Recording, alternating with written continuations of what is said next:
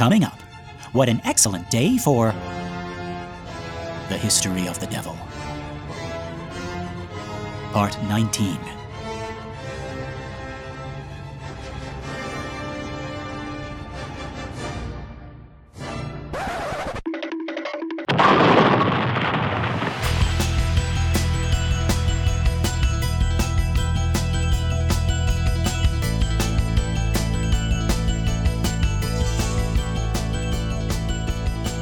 Well, howdy folks, and welcome to another episode of The Exorcist Minute, a show where we normally examine, extrapolate, and excavate The Exorcist, minute by terrifying minute. My name is Lester Ryan Clark. And I'm Keenan Diaz. And we are still your holy guides on this journey through the history of the devil. And today we are covering book 6 of John Milton's epic poem, Paradise Lost. Last time, you'll remember, Eve relayed to Adam the world's first nightmare, where she encountered an angel who tempted her to eat the forbidden fruit. Adam assures her that no angel is coming to visit them.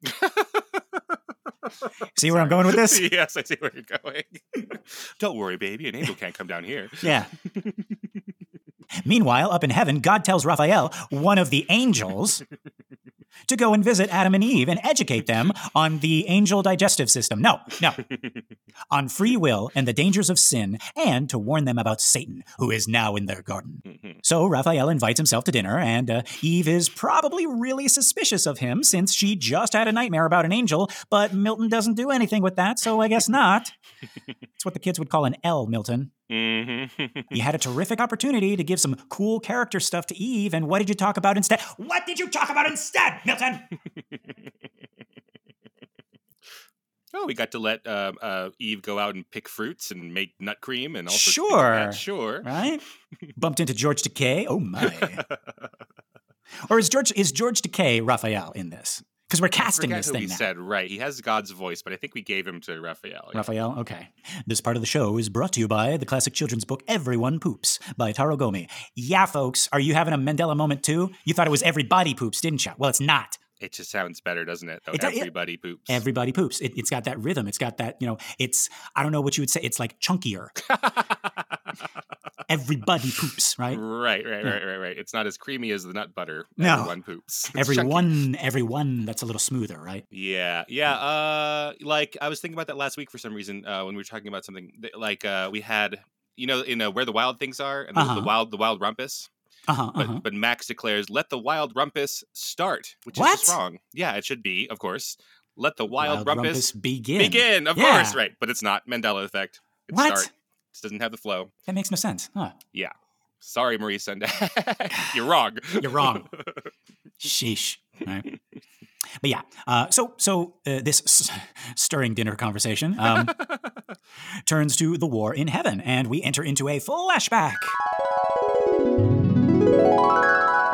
I put some music there. Oh yeah, I'm excited for flashback time. Yeah. We've missed the the Shakespeare trap. It's been so long, right? Because we've been talking about like Dante and Milton, all those guys, right? Oh yeah. Yeah. I mean, I think the only fresh one we have is Limbo.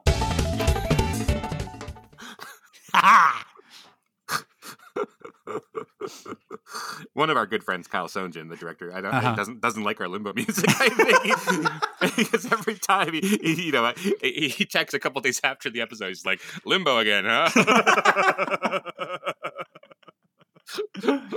Oh, Kyle! Now I'm going to do it specifically for you. Yeah, that's for you, Kyle. Yeah. But yeah, so now we have a new one, right? We have a new contender. We have a flashback. Flashback. Yeah. In which Raphael recalls how God announces the divinity of his only son, and Lucifer gathers all the angels under his command to plot rebellion. All but one. Book 5 ends with Abdiel, a seraphim, played by Sean Astin, renouncing Lucifer and turning his back on him. And that is where we pick up today. So, as always, let's first read Milton's argument at the top of Book 6. Mm-hmm. All right. I actually did spell check on Milton here so that I could read a little bit better. Right. But I kept one word in his original spelling. Guess which one? Okay. Listeners, listen for it. Okay. Raphael continues to relate how Michael and Gabriel were sent forth to battle against Satan and his angels.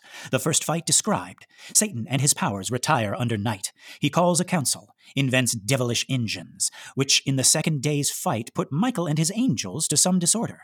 But they, at length, pulling up mountains, overwhelmed both the force and machines of Satan. Yet, the tumult not so ending, God on the third day sends Messiah, his son, of whom he had reserved the glory of that victory. He, in the power of his Father, coming to the place and causing all his legions to stand still on either side, with his chariot and thunder driving into the midst of his enemies, pursues them, unable to resist, towards the wall of heaven, which, opening, they leap down with horror. Horror. Horror. And confusion into the place of punishment prepared for them in the deep. Messiah returns with triumph to his Father. Did you hear it at home, folks? Yeah, did you? No. It's Horror. Mm-hmm. Yeah. Horror. Horror. But actually, the guys on Whose Line Is It Anyway? They bring up a very good point. You can't say that word and not have it sound exactly like whore. Right. Because like phonetically, ER sounds the exact same as R. Right. So it's just like you're just like elongating the R, right? Right. Unless you're a big horror fan. Yeah. Oh no, I'm a huge horror fan, right? I watch horror movies. I read horror books. Mm-hmm. Right. Yeah. Just looking for a partner who also likes horror. Yeah. But they do like on Whose Line they make it exaggerated. They turn to the camera. It's like, oh, I am filled with horror. Because you have to do that. Otherwise, like you can't say it normally because then it sounds like the other word. Yeah. They're on ABC. It's a Mickey Mouse network. So. Yeah. Horror. Horror. Or, if you're the king of horror, right? Probably the locals in your state is like, I wouldn't go up there if I were you. Stephen King is writing a new horror book. Horror. He's that horror writer. He likes to write horror. But we don't trouble with all that down here. Nah. We got too many horrors to worry about. You heard me. It's like a pause. It's like oh, that's what you're saying. Yeah. God. All right. Okay. So that's what we got coming up. Not that stuff, but the argument that I just read, right? Right. So let's get into the poem here. We start by following Abdiel, right? Still, remember, played by Sean Astin, through the night as he makes his way up back across the plain of heaven. Remember, folks, he had stood up to Lucifer, even though he was all alone in that crowd of rebel angels, and now he's returning, we assume, to warn God and all the other angels about Lucifer's plans, right? Right. It takes him quite a long time, I imagine, right, to get from the north of heaven to wherever the Messiah or God and Messiah are. Okay, so Lucifer and his angels count for 1/3. Third, right. Do you see where I'm going with this? Because we have east, west, north, and south. How does and where is God? He's all around. I guess. Obviously, he's everywhere. Yeah. I mean, we're going to see proof of that in a second, right? But he, So it's some long trek, anyways, and he's got his potatoes with him. Right. Mash them, boil them, stick them in a stew. It's boil them, mash them, stick them in a stew. Thank you. Yeah. Just staving off the emails. But if we knew more about Sean Astin as Rudy, we would make Rudy jokes and no one would email us. Yeah, right. But Samwise jokes, people are like, I've been waiting for someone to mention Samwise Gamgee in some form of media all week. This is my opportunity. And these two chuckleheads do not disappoint. 5 stars. I need the Samwise Gamgee mistakes. Yes. To make myself feel like I'm connected to the Lord of the Rings in some way. Like I'm saving the Lord of the Rings. So yes. I appreciate Lester and Keenan. I can't carry this podcast for you, Mr. Mr. Co-host. But I can give you a 5-star review.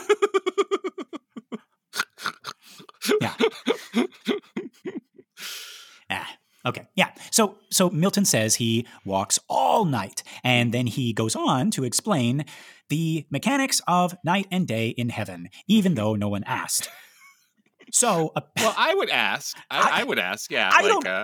I don't understand. Why night? Yeah, why does that exist? Yeah. I honestly don't have a problem with this. But okay, to satisfy your appetite, Keenan, apparently there is a cave in the mountain of God near his throne, and in that cave are 2 doors. I'm envisioning like doggy doors, behind which night and day are constantly like playing and orbiting inside the mountain. So I'm thinking like what the hell is all this? Yeah, you wanted this. They're playing like 2 little terriers, right? Sure. But when it's time, day comes out and spreads all over heaven, and then after, I don't know how many hours, it goes back in through the little doggy door, and night comes out and it gets dark in heaven. So basically, God has the entirety of day and night in a little doghouse by his throne. Okay. I don't know why he doesn't just have it get lighter and darker at will. Or not even at will, right? He could just be some of the metaphors about God are, if you're like a deist, right, where you're not thinking about like an active God, you think about God as a watchmaker, where Okay, yeah. And then so God has set the watch in motion and doesn't have to like remember to make it night. Right. It just happens. Yeah. Like space actually is. Yeah. The way day and night actually, no one has to like, oh God, I'm late. I'm 5 minutes late for night. I'm very, very late. No, it's already taken care of. Yep. Yeah, Keenan, is this the same day and night we experience on Earth? I'd be fine with that. But no. Like I'm saying, like in this story, is this the same day and night that Adam and Eve are experiencing? It can't be. Oh, like we're on like the 10th day now, I suppose, right? But like no, because the sun is not affecting it. And we haven't made the sun until the first day. Yeah. It's the first thing, yeah. Right. Let there be light. Let there be light. Yeah. Right? And also, what about chaos? Like chaos, like we remember, he's the personification of chaos, and he is married to the personification of night. Right. So this is a different night. So Chaos's wife doesn't live in the doggy door next to the throne of God. Right. I would hope not. Okay, gotcha. Right. So we have 3 different types of night, and 2 of them are personified. Right. Milton knows Galileo. Just to reiterate that. Is what I'm saying. That's or at least he's gone and met him. Like, like he's gotten under house arrest. Yeah. He would have had his picture taken with him, right? Yeah. Like when you go down to Mar-a-Lago or Disneyland and you get your picture taken. When you get your picture taken with Mickey Mouse, doesn't necessarily mean that you endorse Mickey Mouse. Right. But you have your picture. You're not buddies. My communist friend got tripped on acid with our buddies who love Disneyland. Like, I'd like to be a communist, but then how do I explain Disneyland? You know how much I love Disneyland? Yeah. Right? Like, Disneyland is like the best thing ever. It's the greatest thing. Communism couldn't produce Disneyland. Capitalism has to produce Disneyland. Yeah. And so, like, our actual communist friend, like, our buddies took him to Disneyland. And in the whole, as he was going down there, he's like, oh, this is going to be terrible. This is going to be like the materialistic, hellhole. And they take him down there and they have him on acid and he has the best time of his life. And they go to Toontown. And they meet Mickey, right? You go to Mickey's house and you wait in line, and then you get a picture taken with him. And my friend is just so in awe that he gets to meet Mickey Mouse and get his picture taken. But he's also high off his gourd, right? So he says, "Michael Mouse, you have a wonderful park here."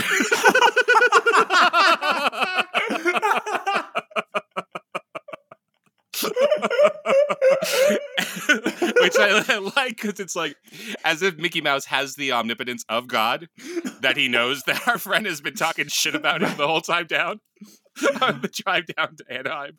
He's like, I've got it. You know what? I've got to admit. Yeah. Great park. I have been a fool. I've been a fool, Michael. Michael Mouse. I love that. Oh. Well, I'm glad he had fun. Yes. He's no longer a communist, I guess. He's a shareholder now, probably. It's perfect. Another one under Mickey's belt. Michael's belt, sorry. Yeah, he just has to convert them one at a time like that. Yep. Yeah. Okay. Yeah, folks, like the reason that we had to describe all of that stuff, and not the Mickey stuff, that was just for fun. But like the reason we talked about like the day and night doggy doors, right, right, is so we can have this next scene where Abdiel has been walking all night, and dawn comes, and he sees that all the good angels are already lined up for battle. So Dawn comes, who is just like a lady who lives down the street, I guess. Sure. He's like, hey, Dawn. Oh, hey there, Abdiel. Yeah. Day's coming. Yeah. And they look over and it's Jim Day. All right, see you later, Dawn. Everything is like something, or it is something, or it's a personification of something. But no, like what I'm saying is, like, Milton couldn't just say, and then dawn came and Abdiel saw God's army. He was trying to like stave off those emails that you were going to ask him. How does heaven have day and night? How does the Force work? Oh, we have to have an explanation, guys. It's heaven! That's the place where the guy who said, let there be light, lives. I don't know how much simpler it can be, Milton. And it was so, and it was good. Yeah. End of story. It wasn't good enough for Milton. Like we actually, if anyone writes to us and tells, like, people write in and or not complain, but they write and say, hey, I was thinking about this, or I think this, or whatever. That's wonderful. I'm not the kind of guy who goes and emails Milton. I'm the kind of guy who doesn't email Milton and just bitches about him on a podcast. Yeah, 450 years after he died. Yeah.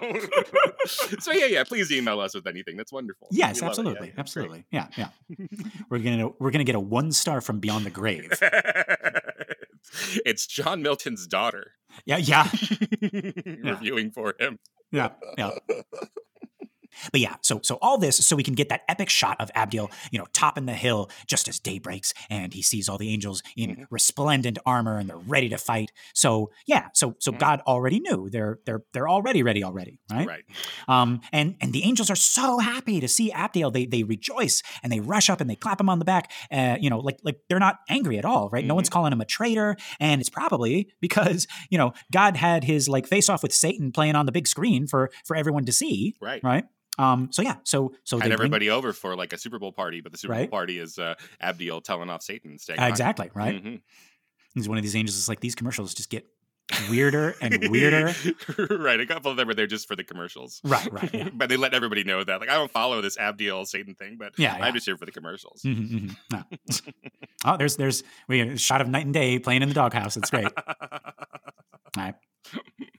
So they bring him to the throne of God, who is, at least right now, a golden cloud, or he's inside the golden cloud. I don't know. I don't know why, but like when God appears in book 3, I imagined him as like the humanized version of God. Like how Michelangelo painted him. Oh yeah. How about you? Well, here in this book it says, a voice from midst a golden cloud. Right. So yeah, is that God is the cloud, or God is inside the cloud? Yeah. God is like a cloud? I don't know. Is he as a cloud? Is he like a cloud, Milton? Yeah. So that's interesting. But no, actually, that's it. In book 3, I think because of the weird meta questions of God talking to the sun, right? That I did not see either of them as having bodies when I was reading it. Because really? It's like this, because it was like, okay, we're going to incarnate the sun into, make him meat. We're going to make him into meat and turn him into Jesus later. So I didn't see them as having any corporeal form. Oh, so it's like it's like that opening of the planetarium. Am I misremembering? It's like 2 voices talking, and it's like one's a child and one's a mother. Well, it depends on which planetarium I'm going to, but sure. Oh, okay, all right. Did I just pull that out of like my ass? Like I know the kind of thing you're talking about. Yeah, you know what I'm talking? Yeah. Yeah. It's like you just hear it's like, mother. What is space? Yeah, and it's like, well, space is blah blah blah, and it's like a mother and a son talking about creation or something. So that's what you see. Like, so in book 3, it's like you see all of like heaven and the cosmos laid out, and you just hear kind of like 2 voices. Yeah, because we know that the sun doesn't have a form yet. Right. Yeah, or does he? I He's like a body. Yeah. He is like meat. Yeah. But and just in case if you're skipping around in these, so I'm saying Jesus is like meat because that's what they say. Incarnate. That's what incarnate means. Right. So now when you have a carne asada, Don't write to me about that. Yeah. But I guess like at the beginning of It's a Wonderful Life, where God is talking to the angels and the angels don't have any the form. They even cheat a little bit, and they have like every time someone talks, one of the stars blinks. Right. Yeah, okay. but I don't know. I think in the quote reality of this, right? Yeah. God doesn't have a body, doesn't have a form, and so even a star wouldn't need to blink. They don't need to like have any sort of visual signifier that, like a puppet opening its mouth. Right. He's God. He could do what he wants. He made light. Yeah, exactly. Right. And then he made like several different kinds of light. Yeah, he separated the heavens from the earth. What do you want from him? Yeah, right. Yeah. Or okay, like how William Blake paints him. Yeah, folks, we have been going on and on about the Paradise Lost illustrations by Gustave Doré, and rightly so. They are amazing. He also famously did the illustrations for Dante's Comedy. But we have not talked yet about William Blake's paintings for Paradise Lost. They're the other illustrations that you see. It's either Doré or Blake. They're the two most famous ones. And he depicts God with human features. I'm more a fan of the Doré illustrations, though, because they're a little darker, they're a little starker. Well, yeah, they're black and white, Lester. But they're also less stylized, and I really like Doré's depiction of Satan.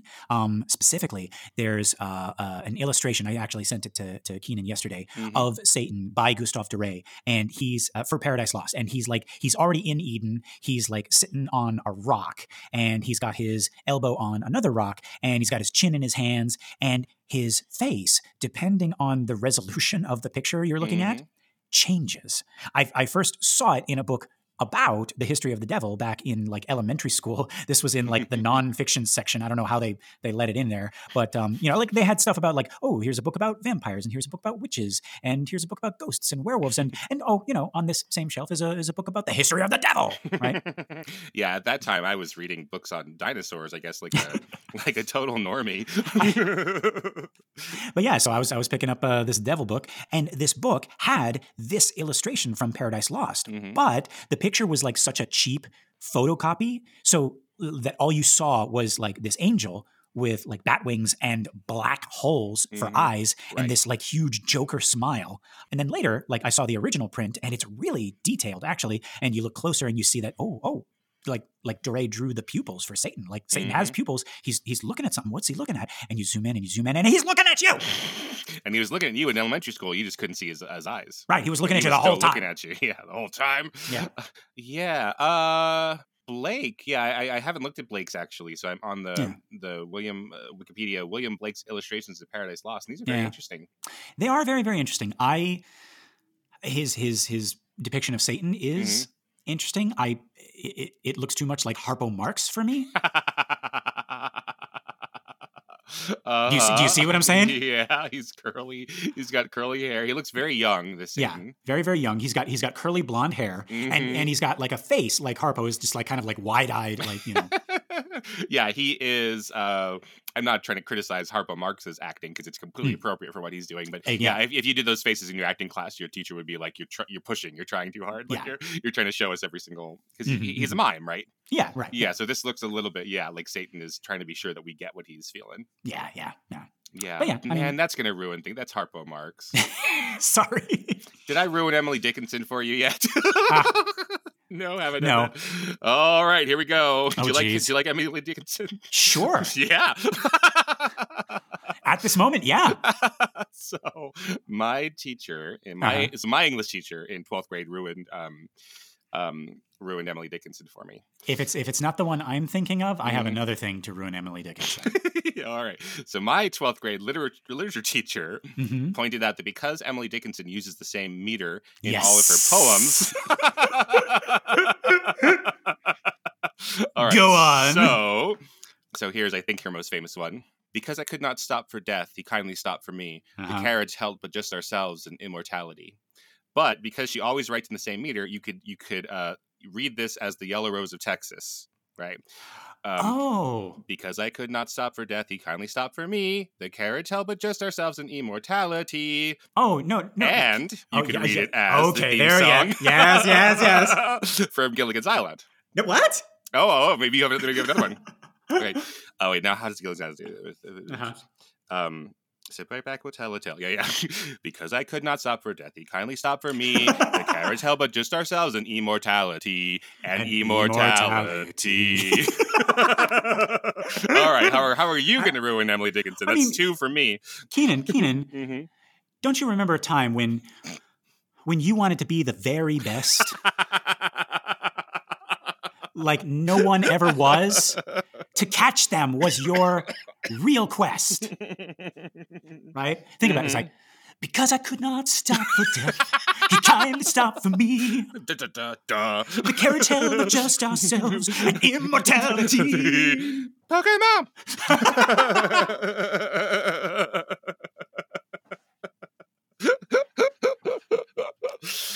Yeah, so, you can do that for every single stanza of Emily Dickinson. Yeah. All right, so you've ruined William Blake's illustrations for me. I was digging them, but now they're Harpo Marxy. Yep. And I mean, we just finished recording an episode of our regular show, Exorcist Minute, where I ruin a scene. Oh yeah. For Keenan. We notice things that we're not supposed to notice, and we have all these not necessarily even continuity mistakes, but just, things that don't jive because they're trying to put the picture together and it's a complicated medium. Yeah. So thanks, everybody. Yeah. So what I'm saying, Keenan, is, like Satan, I cannot create anything original, but I can only corrupt. It's a gift. Mm-hmm. But this Wikipedia article for William Blake's illustrations of Paradise Lost says that because he was making these for patrons, like I guess rich patrons who liked Paradise Lost and were asking him, that sometime there are 2 or 3 depictions of the same picture, and it looks like Blake would be working from the same the same like sketch. Model. Yeah, there's a name for that. Sorry, I can't think of it in art, where you might draw something first before you paint it, and then you keep a study. So you might be working from the same study. So some of them are, now that we have these 2 collections and can put them in museums and stuff, we could see like the slight variations in them. Oh, that's really cool. Yeah, that's really cool. And so one of the sets, they're all named after his patrons. So one is the Thomas set, named after Reverend Joseph Thomas. So there's the Thomas set of the illustrations. Okay. The Linnell set, named after John Linnell. And the Butts set, named after Thomas Butts. So the Butts serious? The Butts set is the most complete set of all of William Blake's illustrations. I should hope. What Lester? What? And it's also the most colorful. At least the color in the Butts set has lasted the longest. Stop, Lester. What? Oh God! I cannot believe that. That is ridiculous. Hey man, I didn't name him Thomas Butts. No, his parents did. No, they didn't choose their own last name. Well, maybe, I don't know. Maybe I don't know. Well, if they did, that's even more alarming. Yeah, but yeah. Okay, all of this, guys. Anyway, like we're trying to say that. What are we trying to say? Yes, we're trying to say that William Blake depicts God like the traditional kind of like human form of God, like you would see in like The Birth of Man or in Michelangelo's thing. But here, I guess, God speaks to Abdiel from within this golden cloud. Yes. He welcomes him back, commends him for his bravery in standing up to Satan, and then orders Michael and Gabriel to lead the army into battle. And after he's done speaking, the cloud becomes like dark and thunderous, and then all of heaven's atmosphere sort of like matches it because God has his own soundtrack, and now he's playing like the war song. What's the war song for you on your soundtrack? I don't know. Oh shit! You put me on the spot here.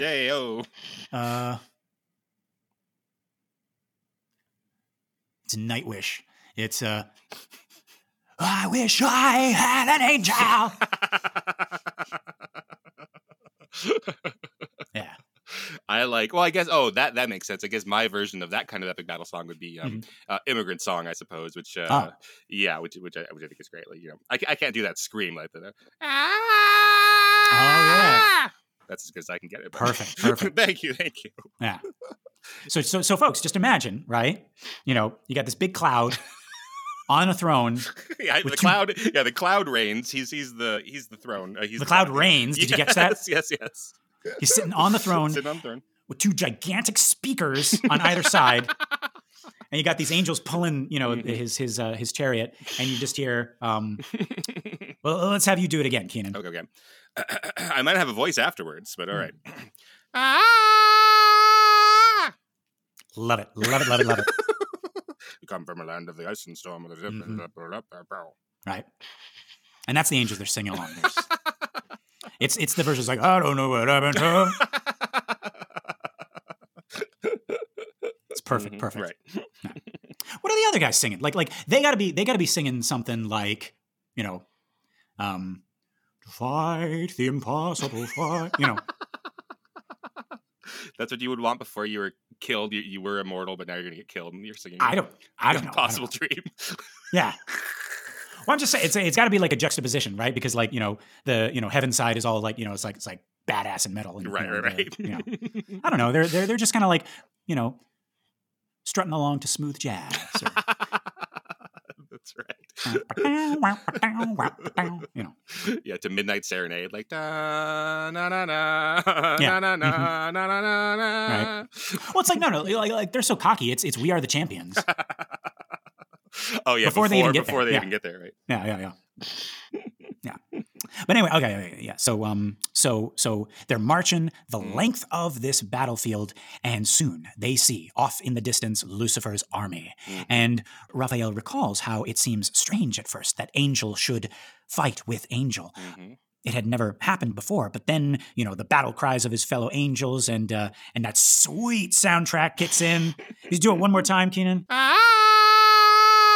Yeah, so Raphael hears all of this, right? And he becomes a mean green fighting machine. He doesn't say cowabunga because he's not that one. Right? No. But no, so pretty soon they catch sight of Lucifer. He is in his sun chariot, raised up like a god. He's got like a god. Like a god. A god, not the god. Not the god.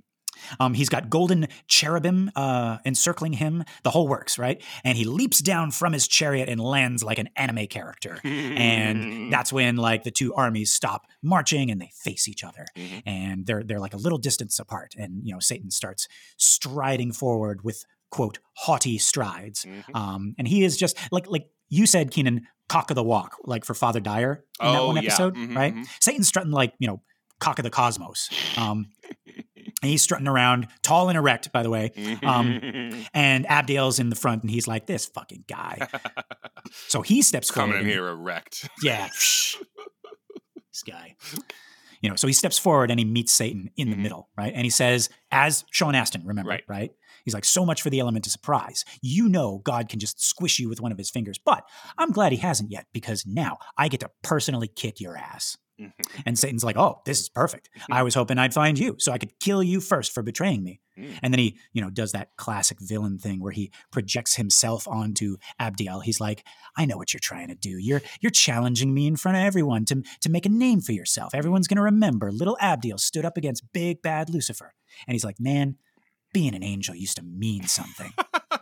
But look at this army. You're trained in food and song, not war.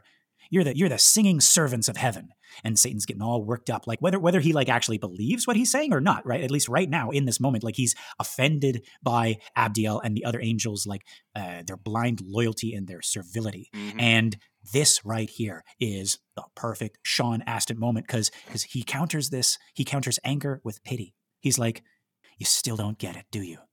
You guys are the ones in chains because you're slaves to yourself. Most of all, you. And he's like, go ahead and reign in hell if that's what you want. I'll take my servitude in heaven. And we cut to a wide shot. The angels of both armies standing there completely silent. Cut to God's army and you see some tears in the crowd. Maybe there's like a gruff sergeant who was tough on Abdiel back when he was in basic training. And you see him crack a smile. He's like, good job, kid. Right? And then we cut to Satan's army and in the middle of everyone, Captain Howdy starts doing a slow clap. But then he looks around and he's like, oh. Somehow he's in the front. He's not supposed to be there. He's supposed to be like a private or a corporal, but he decided that he's the drummer. He killed the drummer and he took his place. But he keeps like improvising, going off on these little jazz flourishes. And it really messed up the pace of Satan's army getting there. That's why God had time to prepare.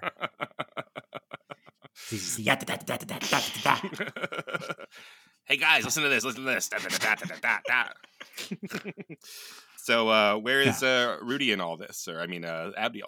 Abdiel? Oh, yeah. So yeah, they're still in the middle. They're still squaring off, right? He said his big speech. Yeah, he did his big speech, right? So we're back with them. We're back with Abdiel and Satan, and so Abdiel makes that speech. You know, not a dry eye on the battlefield. And Satan's like, anything else? And Abdiel's like, just one more thing. And he draws back, and before anyone knows what's happening, he punches Satan in the face so hard that Satan is hurled back 10 paces and does like the classic anime backslide, and his heels are digging trenches in the dirt, and like his knees buckle and he has to hold himself up with his spear, and we get a close-up on Satan. You know, there's just a thin trickle of blood running down the corner of his mouth. And he's like, impossible. He's so strong. Then he wipes the blood off and he tastes it, and he's like, no, he doesn't. No. So Abdiel, who is like the, I don't know, 10th most important character in this thing, just to remind everybody. Yeah. The book, the poem goes off on this. Yeah, I like Abdiel, obviously. But yeah, he has the hero moment and does this, and then we'll see what happens to Abdiel after this. Yeah, but he boops Satan's snoot. Right, he's Rudy. Yeah. Rudy. That's exactly. That's what the angels are doing. Yeah. And then there's like Rudy. Oh,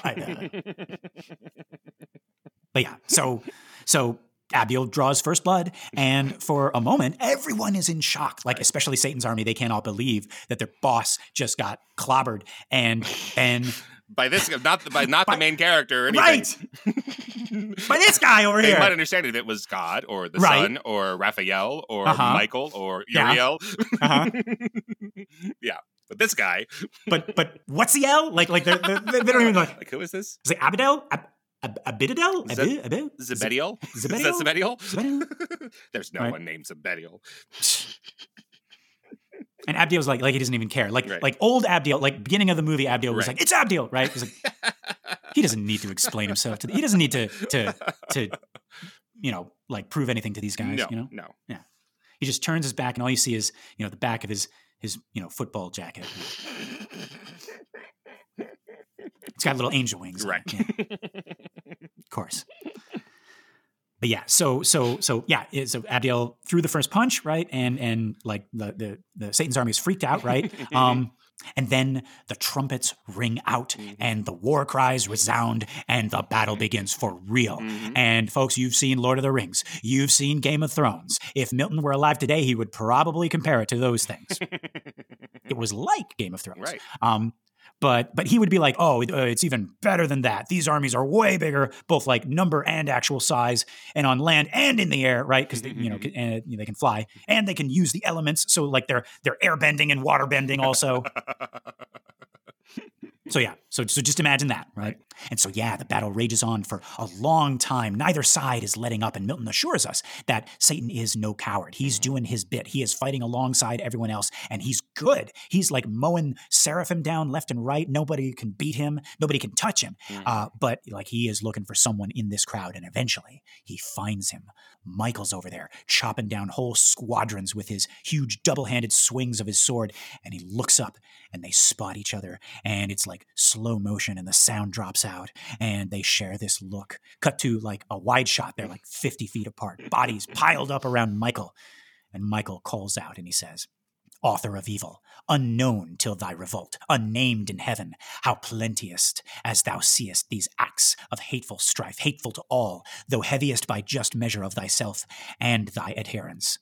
How hast thou disturbed heaven's blessed peace, and into nature brought misery, uncreated till the time of thy rebellion? How hast thou instilled thy malice into thousands, once upright and faithful, now proved false? But think not here to trouble holy rest. Heaven casts thee out from all her confines. Heaven, the seat of bliss, brooks not the works of violence and war.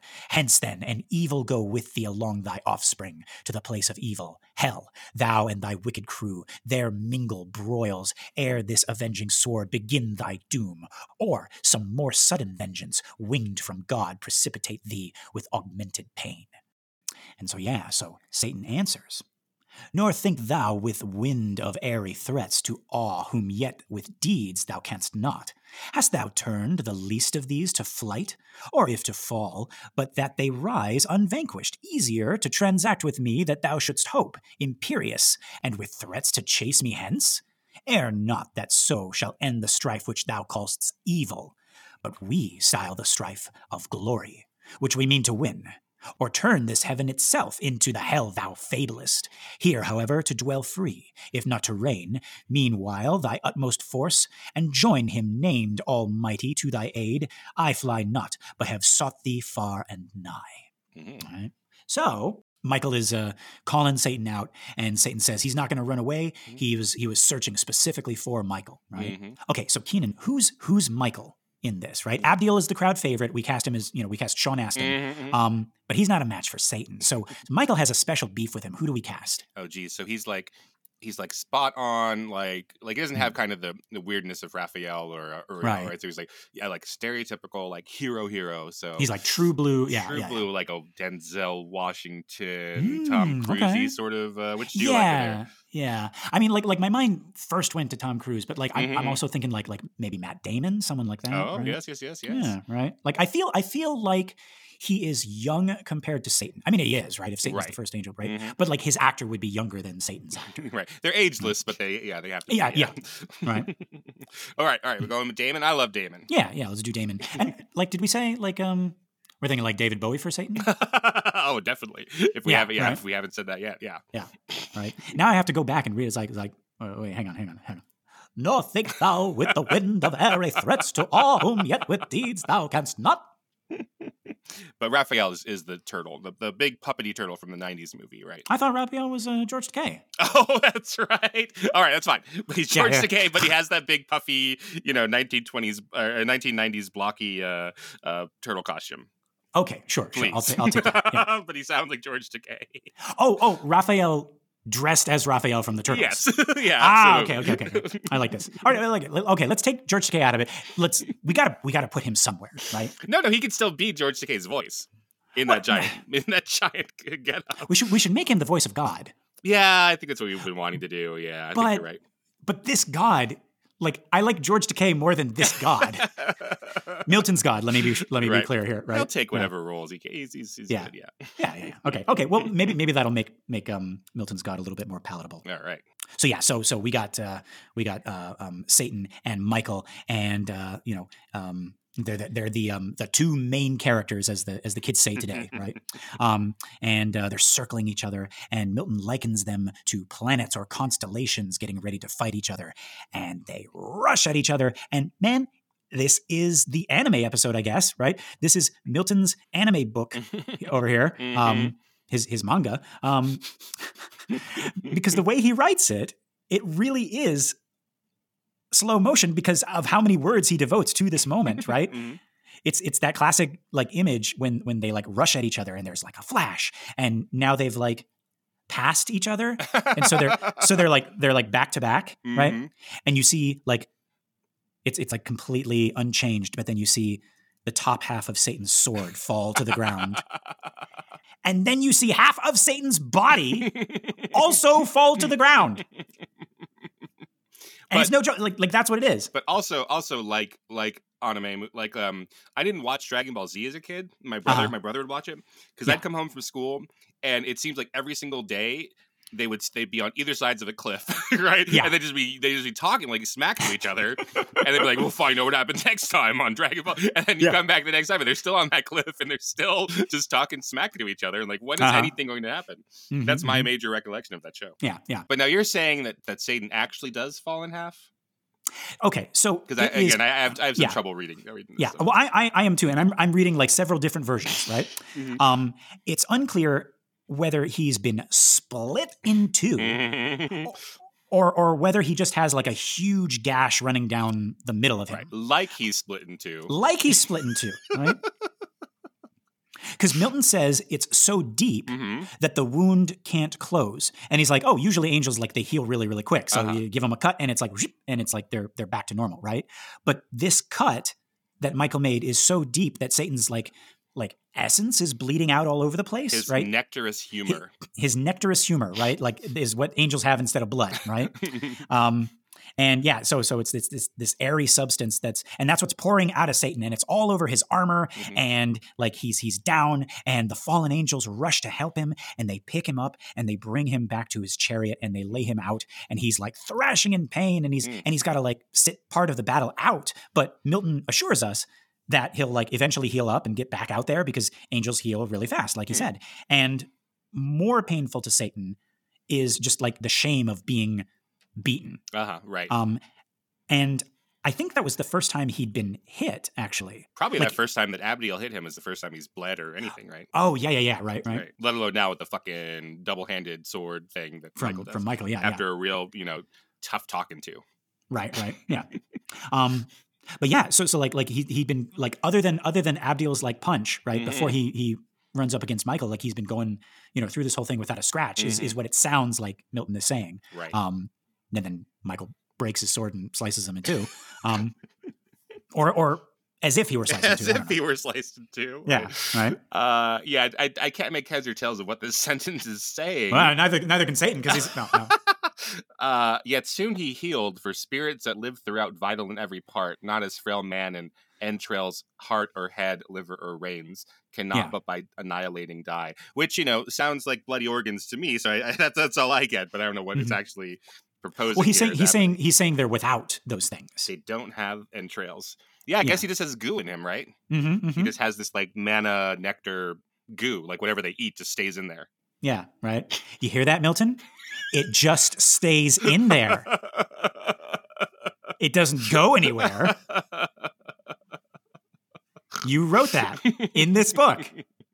But okay, like actually, I want to talk about this confrontation a little bit more, because when I was in college, like I read this for real the first time, right? Remember, I lied and I said I did it in high school, right. But like I actually read it in college, and I swear I thought Michael had only like nicked him a little. And the whole point of this passage was almost a joke. Like Satan couldn't believe that someone like actually hurt him. And like the angels come and carry him back to his chariot. And the whole time he's just like, ow, ow, ow, ow, ow, the pain, oh. Like I thought that was what it is. And, and Michael's just standing there like, what? Right. Like, but no, like, I guess I read it wrong. He gets like sliced up, but he has to sit out. Yeah. But it's like when Cartman is challenging Kyle to a fight, and he's like, "I'm gonna fucking kick your ass, Kyle. This is it. This is and then Kyle and then they're like what, second graders or third graders. Yeah. And so Kyle hits him, and then Cartman's just like,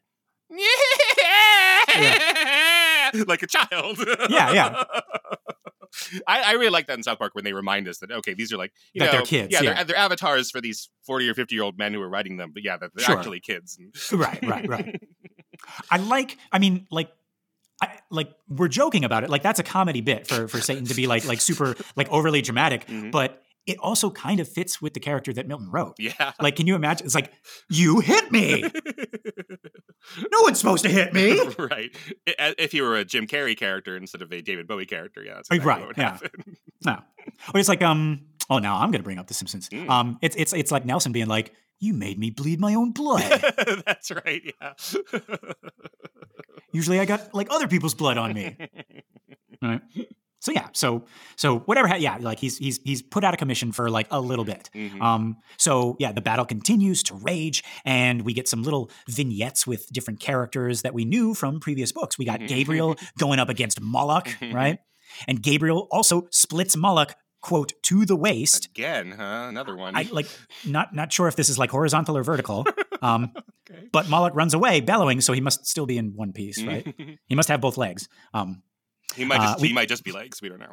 Oh yeah, right. It could be. It's either just a pair of legs running away, or it's like two halves like hopping away. Right. I do like Moloch as a character, even though he's like maybe the worst of the demons because he eats children. But I like him in here, just getting his ass handed to him. Right, his big old cow head, and yeah, he's a cow oven thing that you feed children into. Yeah, right. Exactly. Right. And then we got Uriel and Raphael going up against Adremelech and Asmodeus, right? From our Testament of Solomon episodes. But they get sliced up just like the rest, and they run away. And we get a shot of Abdiel, and he's still fighting, and he takes down Ariel, Arioch, and Ramiel. Just slice. So those are other fallen angels. And after this, Raphael / Milton is like, I could go on. These feats are so great and so numerous, but angels care not for human praise, and demons don't deserve it. So trust me, it was all really epic. Yeah, I guess you just reminded me, right? This is all being told to Adam and Eve for some reason. Yes, by Raphael. Yeah. Right. So like this one angel who you will never meet, and it doesn't matter. Like he was super cool, and he killed this devil and this devil and this devil who you also never meet, and is not the point of the story. And this is really urgent that I tell you this story. God has set me down. We don't have much time. Did I get to the angel circulatory system yet? No. But yeah, so Satan's army is losing. They are beginning this clumsy retreat, but then night falls, and it brings a, quote, grateful truce. And God's army sets up tents to retire for the night. And meanwhile, in Satan's camp, he calls a council. He's all about calling those councils. Right. And he's like, okay, now, guys, we're battle tested. We fought against heaven's greatest warriors today, but they didn't break our spirits.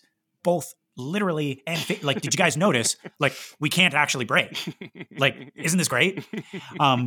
We'll go back out there tomorrow, with stronger armor and with better weapons, and we'll win this thing. And Beelzebub, or whoever he was named before, right? Like, but my companion dear, your goo. We must protect your sweet, sweet goo inside. And I can.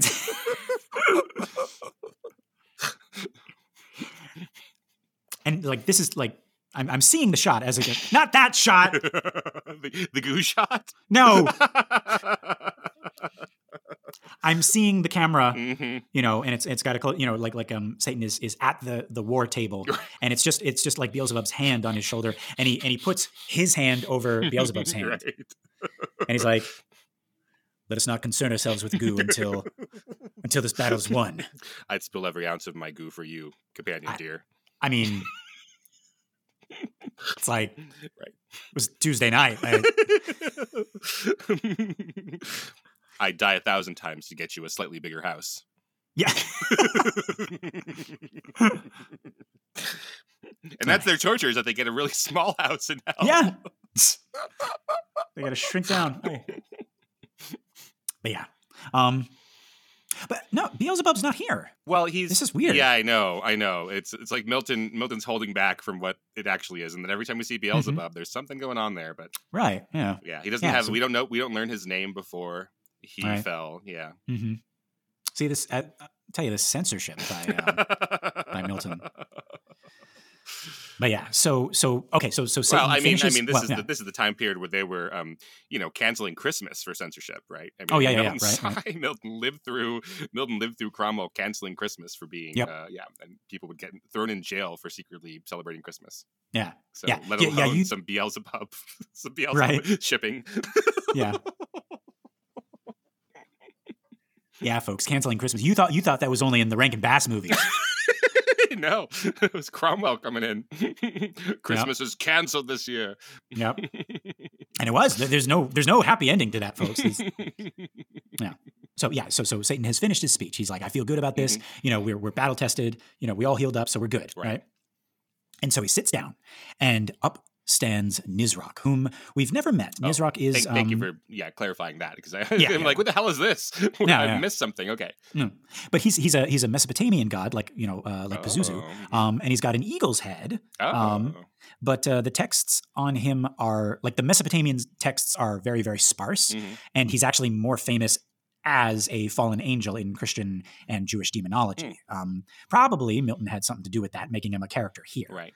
But yeah, so Nisroch basically stands up and he says, you didn't tell us about pain. That's a very good question. Why didn't you tell us about that, Satan? Yeah. Yeah. So yeah, I think if I'm reading this right, the good angels are not feeling pain. Mm-hmm. Unless Nizrak is exaggerating here, like he's saying, like it's as if the good angels are immune to pain and fatigue, right? I think. Oh, that'd be interesting, right? That like you being loyal to God, like immunes you to pain. Yeah, right. I think earlier Milton also hinted that the good angels were like still hale and hearty by the end of the day because they didn't have the weight of their sins weighing them down. Mm-hmm. So I don't know, like Milton with his literal figurative, I don't know. Is this going to come up later? So this says, I'm at the Demonic Paradise Wikia. Yeah. Nizrak, also known as Nizrak, that's not helpful, is a fallen angel who became Hell's master of cuisine and Beelzebub's personal chef. What? Am I guess I don't know what side I'm on. This is the Demonic Paradise Wiki that you read from before. Yeah, maybe this is not a reputable source. Yeah, but yeah, actually, if you just image search for Nizrak, yeah, half of them are this eagle-headed guy you're talking about, and a lot of them are like profile shots of what looks like Assyrian murals. Right. But then the other it's half, very Pazuzu looking. Yeah, because they're probably related. They're probably like in the same family tree, right? Yeah. Yeah, but then like the other half are like a little devil guy with the chef's hat on. What? I don't know. I don't know what I've stumbled upon. Is this has got to be like some kind of like it's some kind of popular franchise has taken Nizrak's name that I'm just not familiar with. Yeah. It's got to be. Yeah. I mean, that's what this is. Like Milton took his name out of obscurity and made him into a demon. So yeah. I don't know why he's a chef, but he is, I guess. Well, maybe I didn't read this like thoroughly enough back in college, and we don't know, Keenan. Right. Maybe there's like a you know what it was, Keenan? I got to the end of book 12, and there were just credits, and I didn't stay for the credits. when he goes, hey, I'm making you a spicy pizza pie. Yeah. Everyone's rejoicing, and then the credits and the publisher and blah blah blah, and copyright, it rolls, and then it's like, meanwhile, down in hell, I don't know. I'm finding all sorts of places where it says he is essentially the head chef of hell. So I don't know, like, where. Like, in what show? I don't know. Because it has to be a show or something. I don't know. Oh, God. Is he in Good Omens? Is that what this is? And now we pass it along to you, dear listeners. Yep. Figure it out. Where is Nizrak a chef? In hell. Yeah. No. I mean, like what universe? Because I want to universe, right? Yeah, exactly. Right. Let us know, folks, because I'll watch that, whatever it is. Oh yeah. So yeah. In any case, Nizrak says if anyone can invent a weapon to help them win, he'll be forever in their debt. And so here, Satan says, that thing you describe already exists. And he says that under their feet, just under the surface, all the elements are waiting to be dug up and mixed into explosive powder. And yeah, guys, he's talking about gunpowder. And he goes on to describe how they're going to make this powder, pack it into these hollow machines, long and round, and then light a fuse, and you realize he's talking about cannons to them. And this is a part that critics say is a little ridiculous, Satan inventing cannons, but like I actually do like, no. I like how Milton gave him this little character trait where like everybody else in heaven is happy to just look at the flowers and the greenery on the surface of heaven's, earth. Right. But like you get a sense that he's like curious and he's dug under the earth and he's found all these elements and these minerals and he's observed how they react with each other, right? So Satan is looking at nature, and rather than admiring it, he's seeing how it can be twisted and manipulated to serve him. And I like that. I do like that. And I like that he's the one who knows this stuff. Like, would have been nice if he'd have told them about this before the first day of fighting. But I also think that also fits with Satan's character. He wants to put on a show, right? Yeah. He probably didn't even think they needed the cannons, right? He's cocky, right? Right. But now he gets to show off his evil ingenuity. And this also reminds me of a line from The Hobbit when we first meet the goblins. And Tolkien says, quote, "Goblins are cruel, wicked, and bad-hearted. They make no beautiful things, but they make many clever ones. Hammers, axes, swords, daggers, pickaxes, tongs, and also instruments of torture they make very well, or get other people to make to their design. It is not unlikely that they invented some of the machines that have since troubled the world, especially the ingenious devices for killing large numbers of people at once. For wheels and engines and explosions always delighted them. End quote. Yeah. Well, I don't know The Hobbit very well. I haven't read it, but that's interesting. So Tolkien is like, okay, so we have this stuff that is like the advanced weapons of war that might bother me in the time period I'm writing about, and so but I'm blaming it on goblins. Yes. Milton is doing something similar, but blaming it on Satan, and then Satan has passed that on to humankind, I suppose, through sin. Right. So, well, like passed it on, like because he introduces them to sin, right? Exactly. Yeah. Right. And Raphael actually, like, he stops his narrative just to say, it's like, and maybe one day, Adam, one of your offspring will like invent something very similar. Yeah. So like a very, very heavy wink right there. It's like cannons. Yeah. So that's the idea, right? Like they all love this idea, so they all set to work, right, all night making gunpowder and cannons.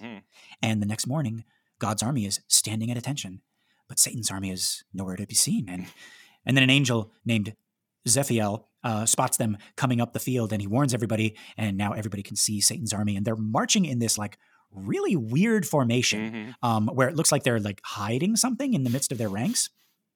And so they stop and they face each other. And then Satan tells the front rank to split apart. And now the good angels are seeing what looks like pillars on wheels. And they're like, what the and then the cannons just fire into the midst of all of them and scatter them like bowling pins. And it just blows a huge hole in their army. And now it's just like confusion and chaos, and they're trying to regroup. But every time they get bombarded again, and because their armor is actually weighing them down, and they can't like dodge or fly fast enough to avoid the attacks, they're getting hit even more. And now Satan is mocking them. He's like, do you see this, fellas? We gave them our peace terms, and they're so happy they're dancing. And Belial, remember him, folks. He starts like yes-anding Satan, and he's like, yeah, boss. That's because these terms are weighty with solid statements, and they're rammed home with full force, right? And another demon's like, yeah, looks like they're having a blast. And then Howdy speaks up, and he's like, yeah, and that's canon. Boo! Throwing things at him. Boo! What? We were all having a good time, and then he ruined it. I know. But yeah, so looks like Satan's army is going to win this one. But then the good angels get an idea. They throw down their weapons, and they run for the hills. No, like literally they run for the hills, and they pick up the hills and the mountains. And they fly back in the direction of the battle. And it is like cut to Satan and his boys laughing. It's a close up on Satan's face, and like a huge shadow passes over his face. And he looks up and he sees flying mountains. Like, hey, where did the mountains go, Davey? Yeah. And yeah, so the angels just drop the mountains on top of Satan and his army, smashing the cannons and them. And Milton again makes a comment about like their armor, like saying that like if they hadn't been wearing it, it would have hurt less because they're made of light, so they would just like squished a little bit. But now they're trapped. If they hadn't been at war, they wouldn't have gotten hurt. Yeah, basically. Okay, all right. But now they got this. Nisroch is like, another thing you forgot to tell us. This war thing has consequences. But yeah, so now they're like crushed under the mountains, trapped inside their armor, and apparently it's really, really painful. Yeah, he's here, Nisroch under right. Could have told us. Yeah. Yesterday. I like that his voice reflects no pain at all.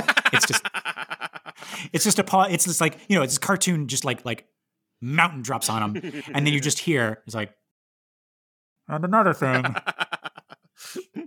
he's just tired of it. Right. All. He's just, no pizza for you. Yeah. Right. He says, well, back to the drawing board. He's that guy in Satan's crew. Right? Yeah. And so, yeah, folks, that's the end of the cannons. That's it. So we had all that time. So why did man go and invent cannons if they're so bad, if they didn't work? Well, no, they don't have to worry about mountains being thrown on them.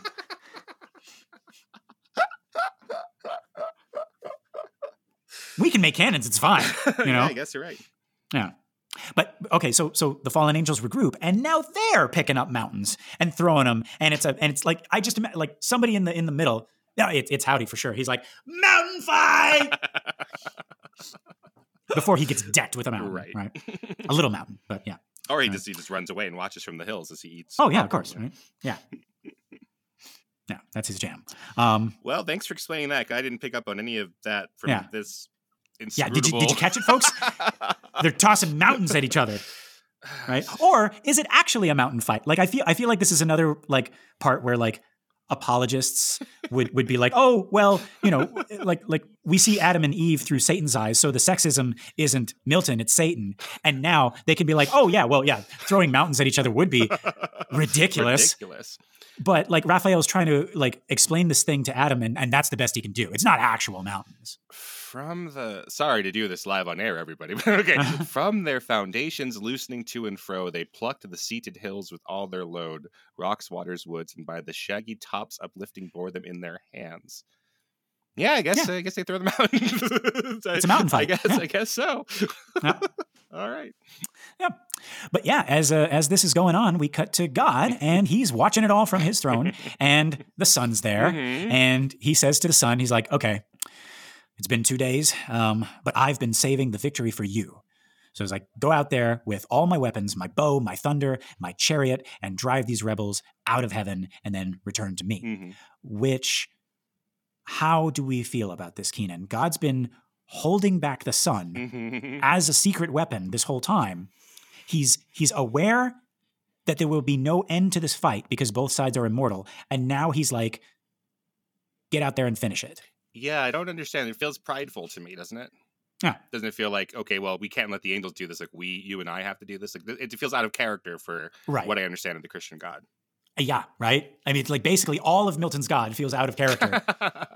Yeah. For me, like this is just more proof that Milton is the wrong person to try to justify God, because whenever his God character shows up, he does and says stuff that is unjustifiable, right? Like he knows the war, like he's letting the war continue. He's like a cat with a mouse, you know? And I know it's because Milton is so hung up on the fact that his God has to be perfect. Nothing surprises him. Nothing phases him. There's never like a question that he might lose or falter at any point, right? But then that infallibility makes all of his actions cruel. Like if he knows the battle is going to go on forever and he's saving the victory for his son, which is an extension of him, and he waits for 2 days, like why? Right. And again, like Milton's trying to justify, to explain God to us, and he's butting up against the problem of evil because his version of God in this day and age has to be all-powerful, all-knowing, and all-good, right? And Milton leans so heavily on the all-powerful and all-knowing parts. I feel like the all-good takes a hit. But not consciously. No. I don't think he thinks he's still doing the all-good part. Yes. Yeah. He's not like writing this character and saying like, look, this is the downside of being God. He's not all good. Yeah. Yeah. No, I think he's saying to everybody, and maybe he thinks it, that like God is his favorite character in this. Yeah. But I think we know who his favorite character is. That's actually William. That's a William Blake line. William Blake said that Milton was a member of the Devil's Party without knowing it. I like that. Yeah. Right. Yeah, because Blake loves the devil clearly in his. Yeah. It takes one to know one, you know. Right. Blake's devil looks like Harpo Marx, but Adam and Eve look like Zeppo and Gummo. I mean, you know. Yeah. And let's be fair. Like Blake's Satan looks like Harpo Marx if Harpo Marx went to the gym every fucking day and ate nothing but like cakes of protein powder. I've never seen Harpo Marx with his shirt off, and he might have been. They might have been ripped. I mean, all the stuff they had to do. Right, all the acrobatics. Yeah, there's one movie where Buster Keaton takes his shirt off to go swimming, and he's like, "Bazam!" He's like, "Whoa!" Oh, damn! Oh, yeah. Well, maybe you wouldn't be like Bazam. I'm sure he's not as buff as you, but well, I'm not as funny as him, so you know. trying to meet that, it's like, hey, that's the angle I'm trying to work, right? It's like be funny and, and look pretty, right. Yeah. But yeah, so yeah, back to Milton's God, I mean, we're doing this poem for a reason, folks, right? It's like, I love the epicness of this story. I think his version of Satan is groundbreaking in its like complexity and nuance. Like, so great job with that, right? But if the purpose really is to make us understand God better and side with God, I think Milton is failing so far. Yeah, at least for me. Like, I don't see God in this character. I see Milton. Right? I see Milton trying his best to explain something he doesn't understand. It's like the uncanny valley of God. The more you understand of him, the less you understand of him. Right. The closer he tries to get to like biblical God, right, the farther he gets away from human, and you're just like, Yeah, I don't know if this brings me closer to understanding God. It makes me closer to understanding Abdiel and Raphael and even Eve against his will. Like, I'm sympathizing with Eve, but yeah. And certainly Satan, obviously. And certainly, certainly Satan, yeah. But yeah, I don't know. Also, he's messing with the story. It's Michael who cast Satan out of heaven. Like that's not just like the lore surrounding Michael. That's considered canon in Christian theology. And Milton's taken more liberties here. He lets Satan and Michael fight, so Satan can like temporarily wound him, to goo him, as they would say. To goo him, yeah. And then he has the sun come out and finish the battle. Keenan, like, you wondered in our last Paradise Lost episode how religious Milton was. And like, you joked that it was like, maybe a silly question since we're like reading Paradise Lost. But no, there are points when it feels like Milton is not of this religion.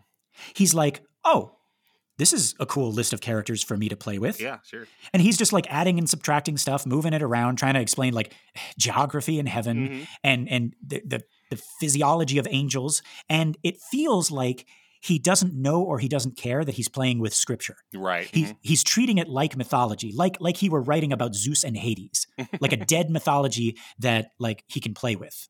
That's what it feels like. Yeah, I guess, I don't know if religious is the right question of what I was trying to ask, but I guess like reverent, right? Like, how much is he? Yeah. I guess from a negative connotation would be like, how dogmatic is he?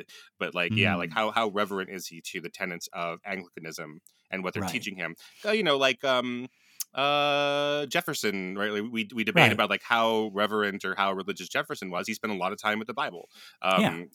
He wrote his own Bible. He took he took the Bible and took out all the magic.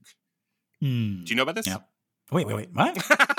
Yeah. The Jefferson Bible is he rewrote the Bible to take out all the miracles, just to make it just to fit with his idea of like deism, of like God existed and did the creation of the earth and then set it forward. And so like, for him, he probably feels like, oh no, I'm religious, right? He still sees God as being the center of the universe and the creator, and then writes in his political treatises about like it's man's responsibility to uphold what God has given man, right? But like other people would be like, well, that's sacrilegious, or that's right. Yeah. Huh. Yeah. Because like in our like admittedly brief dip into like Milton's bio, we didn't read anything about him being in trouble with the church, did we? Like, he was in trouble with the king. He was in trouble with the king. Oh, yes. In trouble with the king, yeah. And then he disappears during the Cromwell age where Cromwell runs the country and, bans Christmas and that kind of thing. Like he tries not to be in public life for that time period, it seems like, except for, like, being against the king. Like, hooray, we destroyed the king, etc. But there's not a whole lot to keep arguing for. Yeah. As I understand it. Yeah. We're just chuckleheads. Yep. It's two chuckleheads with a podcast. Yeah. But okay, like in any case, like with the dawn of the third day, we see the sun riding forth in God's chariot, surrounded by 4 cherubim, each with 4 faces. Their bodies and their wings are covered with eyes. This is the like we were getting the biblically accurate angel memes here. And he is surrounded by light and accompanied by 10 million saints. And he has a bow and a quiver full of thunderbolts. This is like this is straight out of Greek mythology here. And when God's army sees him, they all stop and they stand aside and they let him through. And even the mountains like all go back to their original places, and everything is like fixing itself as he passes, right? Mm-hmm. And Satan's army sees and they are scared, but they don't back down. And the sun comes to a halt at the head of the army, and he speaks and he tells all the good angels to stand down. It's him they want, and they only measure things by strength, and they ignore all those other virtues. So angels are too virtuous for them to even understand. So so they want strength. He's going to give them strength, right? And then he faces the rebel angels, and his whole countenance changes, and he becomes like instantly scary, right? Mm-hmm. So and you imagine like the devil is synonymous with scary, like he is like the prince of darkness and everything like that. Oh yeah. But if he's the prince of darkness, right? It's like what's scarier than God being scary, right? So wait. Are we being blasphemous? You're saying the king of darkness is, and then we're not going to finish that sentence. Yeah. Hey, I'm just no. I'm just trying to drive home like how much scarier an angry God is compared to an angry devil. Right.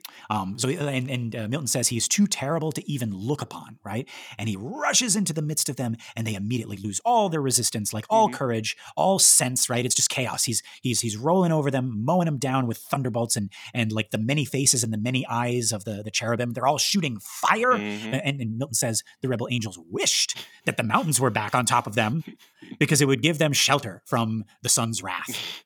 Yes, I'm still trying to figure out this mountain thing. So this is earlier. So it's literally mountains. It's actual mountains.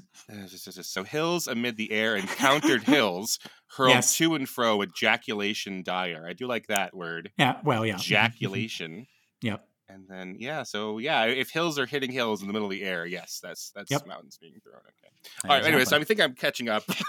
Where are we? What's happening? Oh, the battle's over. Yes. Well. The sun won the war. Not yet. Not yet. Okay. So, but there's 10,000. Wait, there's 10 million saints. Yes. And they go marching in. The devil had taken a third of the total. Yes. So, God, do I need to draw a ratio? And by saints, I think he means angels. Yeah, that's because obviously, right? Yeah. So 10 million over here, 10 million over X. The devil has taken a third of them. So 10 is 2/3. 10 is 2/3 of X. 10 is. So what is that? There's 15 million angels, like including the fallen ones. Does that sound right? I guess. Sure. So there's 15 to begin with. Satan takes a third of them, which would be 5 million, and then they have 10. All right. Did we solve this math? We got it. Is that helpful at all? Now you're just going to continue on. I asked you a direct question. Don't put your protractor away. How many of them can dance on the head of a pin? No, that doesn't help us at all. Oh, thanks. I did all that on-air math. I wasn't going to stop you. I knew it was going to play out, but much like Milton's God, I was just like, "Oh, that's interesting." Yeah. I'll let him get to the end of it. Yeah. Great. But all right, war's over, right? Well, no, not yet. Oh, jeez. Because it turns out, Keenan, the sun wasn't even using half of his strength. No, I am not kidding. I am not kidding. His strength is over 9,000, as I understand it. Yes, right, way over. So like the point is like he's not trying to destroy them. He wants to round them up and rout them, right? So like he chases them to the edge of heaven, and they look over the edge and they see the gulf of chaos, and way far down, like at the bottom, they see the fiery gulf of hell. And it's opened to like swallow them up, and they all back away from the edge, but then they turn, and Milton says that the sun was even scarier than hell. So they all like threw themselves off the cliff of heaven into chaos to escape the sun. And here Milton characterizes hell. He personifies hell. He says that hell heard the angels screaming, and hell itself would have fled if it could, but instead it opened its mouth and swallowed them all. Ah, that's interesting. I see. So the monstrous sight of the sun, I guess, shook them with horror backwards, but far worse urged them behind. Headlong themselves they threw down from the verge of heaven. Oh, that's really interesting. Because, yes, as as I've been reading about this, a lot of critics will point out that like in Paradise Lost, there is a choice to fall. Yes. Yes. So here we have the demons also choosing to fall. Yes, I like that a whole lot. And so apparently there's like this motif of standing being the opposite of falling. That I was told to keep looking. I was told to keep looking for, and here this would be an example of that, right? So they are weak. So rather than like standing up to the sun and like accepting their fate, they choose to fall, and that will happen with Adam and Eve as well. Yes. So cool. they hurl. Yeah, right. See, it only took 6 books, folks, but. But then I am also questioning. So like, God makes hell specifically for them, right? There's not so he makes it just in time for them to see the choice. I suppose as they're at the edge of heaven. I guess. Yeah. Great. He can do whatever he wants. Right. He's God. Doesn't have to. Personify that with some dog that comes out and is hell. Right. He's got a little collar that says hell, and then he goes and makes hell down there. No. Although he kind of does, because he says hell heard them coming and would have run away. Oh, never mind then. I take that back. Yeah. But then he just eats them. He swallows them up. He's like, oh. Yeah. So the son returns in glory to the Father, and all of heaven rejoices, and that's where Raphael's tale ends. Right, so now we get the flash. We back to regular time, and this book finishes with him saying to Adam, "It's like there, you asked me, and I did my best to tell this story." And this is where, like in the video game, like it's an RPG. It's like you're like scrolling through this NPC's like explanation, and it gets to the very, very end. And by now you're just like so impatient. You're just click. But the last thing in this guy's like speech, file is, do you want me to repeat that?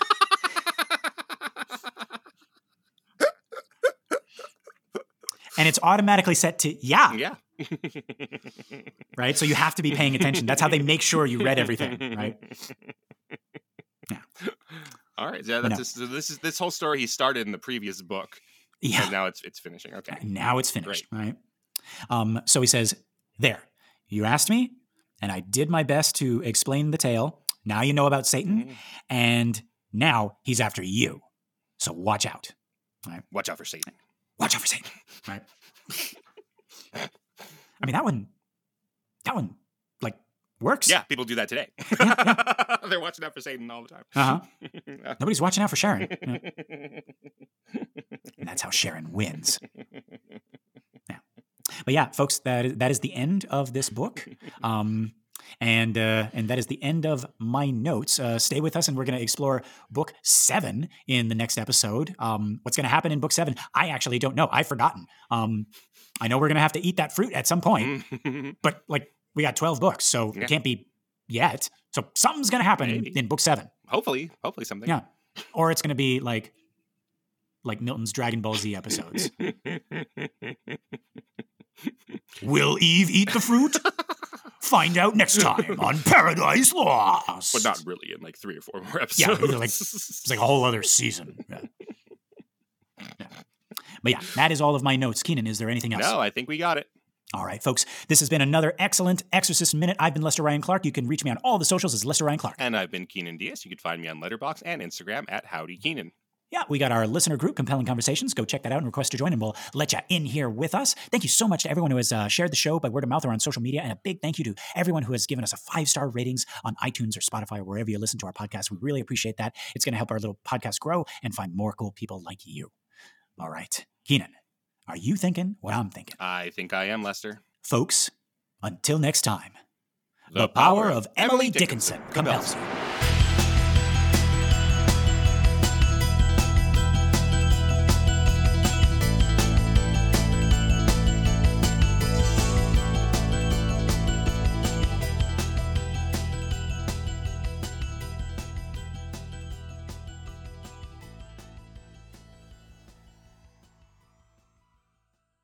And now this is a reading of I Felt a Funeral in My Brain by Emily Dickinson.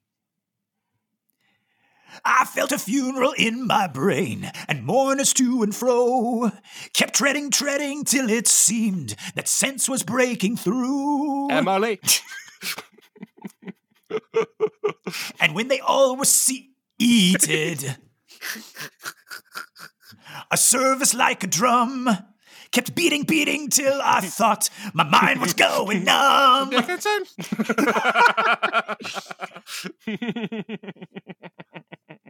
She's the greatest American poet. Yeah. She's the prophet of the form. Really, really catchy poems.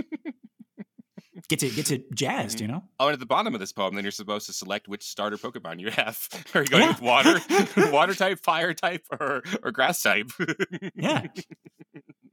I go with water. You think we're joking, folks, but it's in there. Read some Emily Dickinson today. Yeah. Educate yourselves. Yeah, right.